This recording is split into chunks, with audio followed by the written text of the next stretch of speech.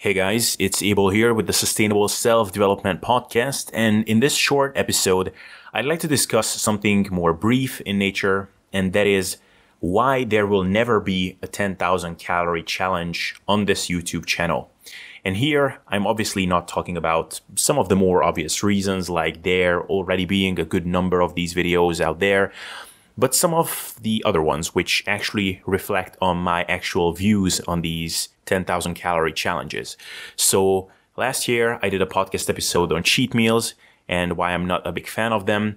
And if you heard that episode, you may recognize some similarities between these two episodes, but still the two topics are slightly different, for the main reason being that cheat meals are things that people solely or largely do for their own personal entertainment or for their own personal reward, whereas these 10,000 calorie challenges are something that people also do in part, at least, for the entertainment of others. I don't actually think that somebody would truly take on a personal challenge of, can I really eat 10,000 calories, just to see if they can actually overcome such a challenge.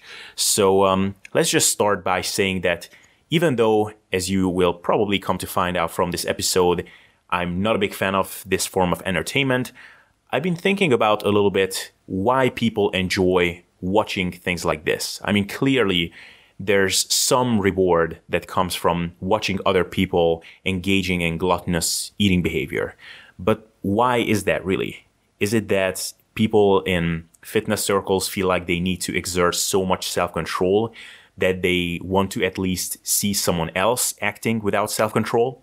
Or is it about them watching something like this, which then gives them the justification to then go out and engage in some similar binge eating-like behavior, because now someone helped them to reframe the act of binge eating as some sort of a personal challenge or a fun game?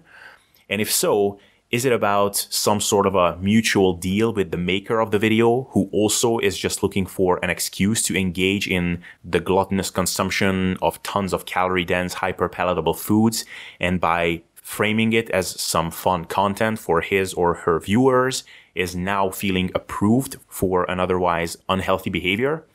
I always found these questions interesting, but since I haven't really come to being able to find an answer to them, that's more or less the extent to which I want to bring them up, and maybe you guys have a better answer to them that I don't have.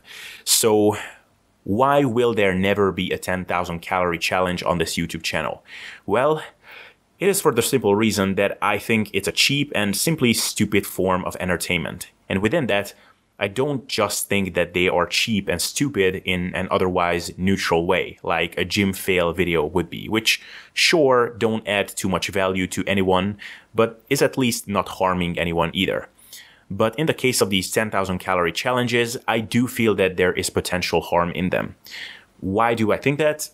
Reason number one is, personally, someone with a decent share of disordered eating background, I find the concept kind of laughable that eating 10,000 calories over the course of 16 or so waking hours is truly a challenge of any kind.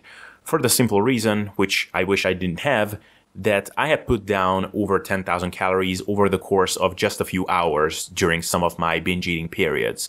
So my level of admiration for someone doing the same thing over an entire day leaves me rather unimpressed. Sure, during those times, it was not physical hunger that drove me to put down the last several thousand calories out of those 10 plus thousand, but looking back, I wouldn't say it was overwhelmingly difficult either, with the help of foods with a caloric density of over 500 or 600 per 100 grams, and with really appealing combinations of sugar, salt, and fat.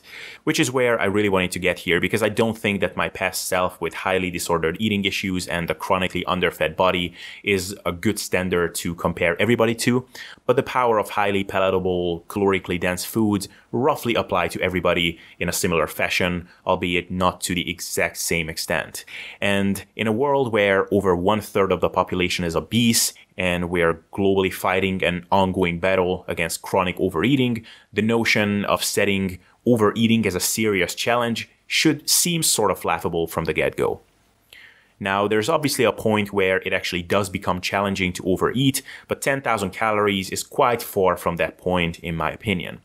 Probably many of you know how hard it can be to carry out a serious cut at, say, 2,000 calories a day, even with the most satiating foods. And some of you may even have a hard time not going over your macros when you're eating over 3,000 calories on a bulk while you're eating a high protein, high fiber diet. Is it really that big of a challenge to triple this amount with a low protein, low fiber, high fat, high sugar diet? I don't really think so. So that is reason number one. Reason number two, introducing feasts like this is the antichrist of habit formation. You see, adopting the habit of eating a lower palatability diet with a generally lower energy density is hard enough. It actually takes some time to rewire your taste buds so that you can actually appreciate these foods. When you go on an all-out binge, you're basically resetting a lot of the conditioning that you were trying to unhook yourself from in the first place, such as the tendency towards continuously spiking your dopamine further and further with highly palatable foods, novel tastes, and just in general foods that are not conducive to either good health or good body composition. Now, you could argue that in that case, you should never cheat on your diet, you should never eat out, and you should always stick to the same foods without fail, because then you will always appreciate foods that will help you to achieve your goals.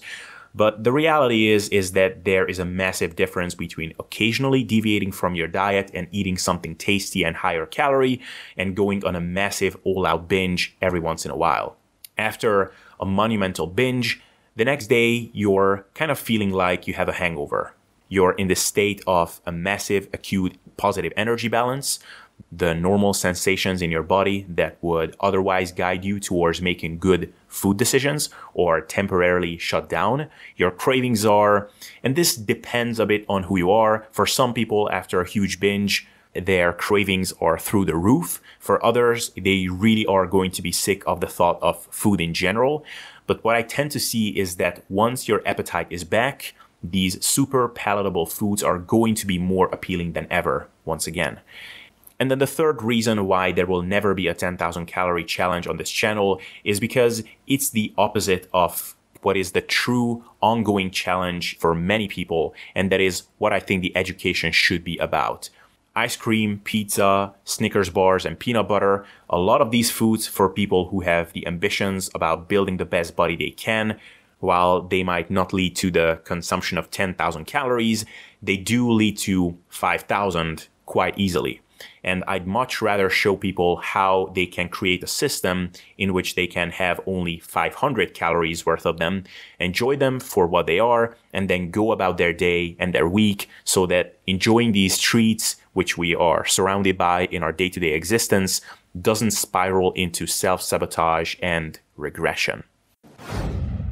Alright guys, I hope you enjoyed this episode and liked what you heard. And if you did, then I think you'd definitely love our SSD training and nutritional course that we recently put out with Börge Fagerli. This program not only contains a 12-week phasic training program that you can use to time efficiently and safely build the best body you can, but also gives you 4+ hours of video lectures about managing your nutrition and lifestyle to not only look good, but feel and perform optimally. And besides this, you will also be getting some really awesome bonuses like Börge Fagerli's MyoReps and Zero Carb ebook.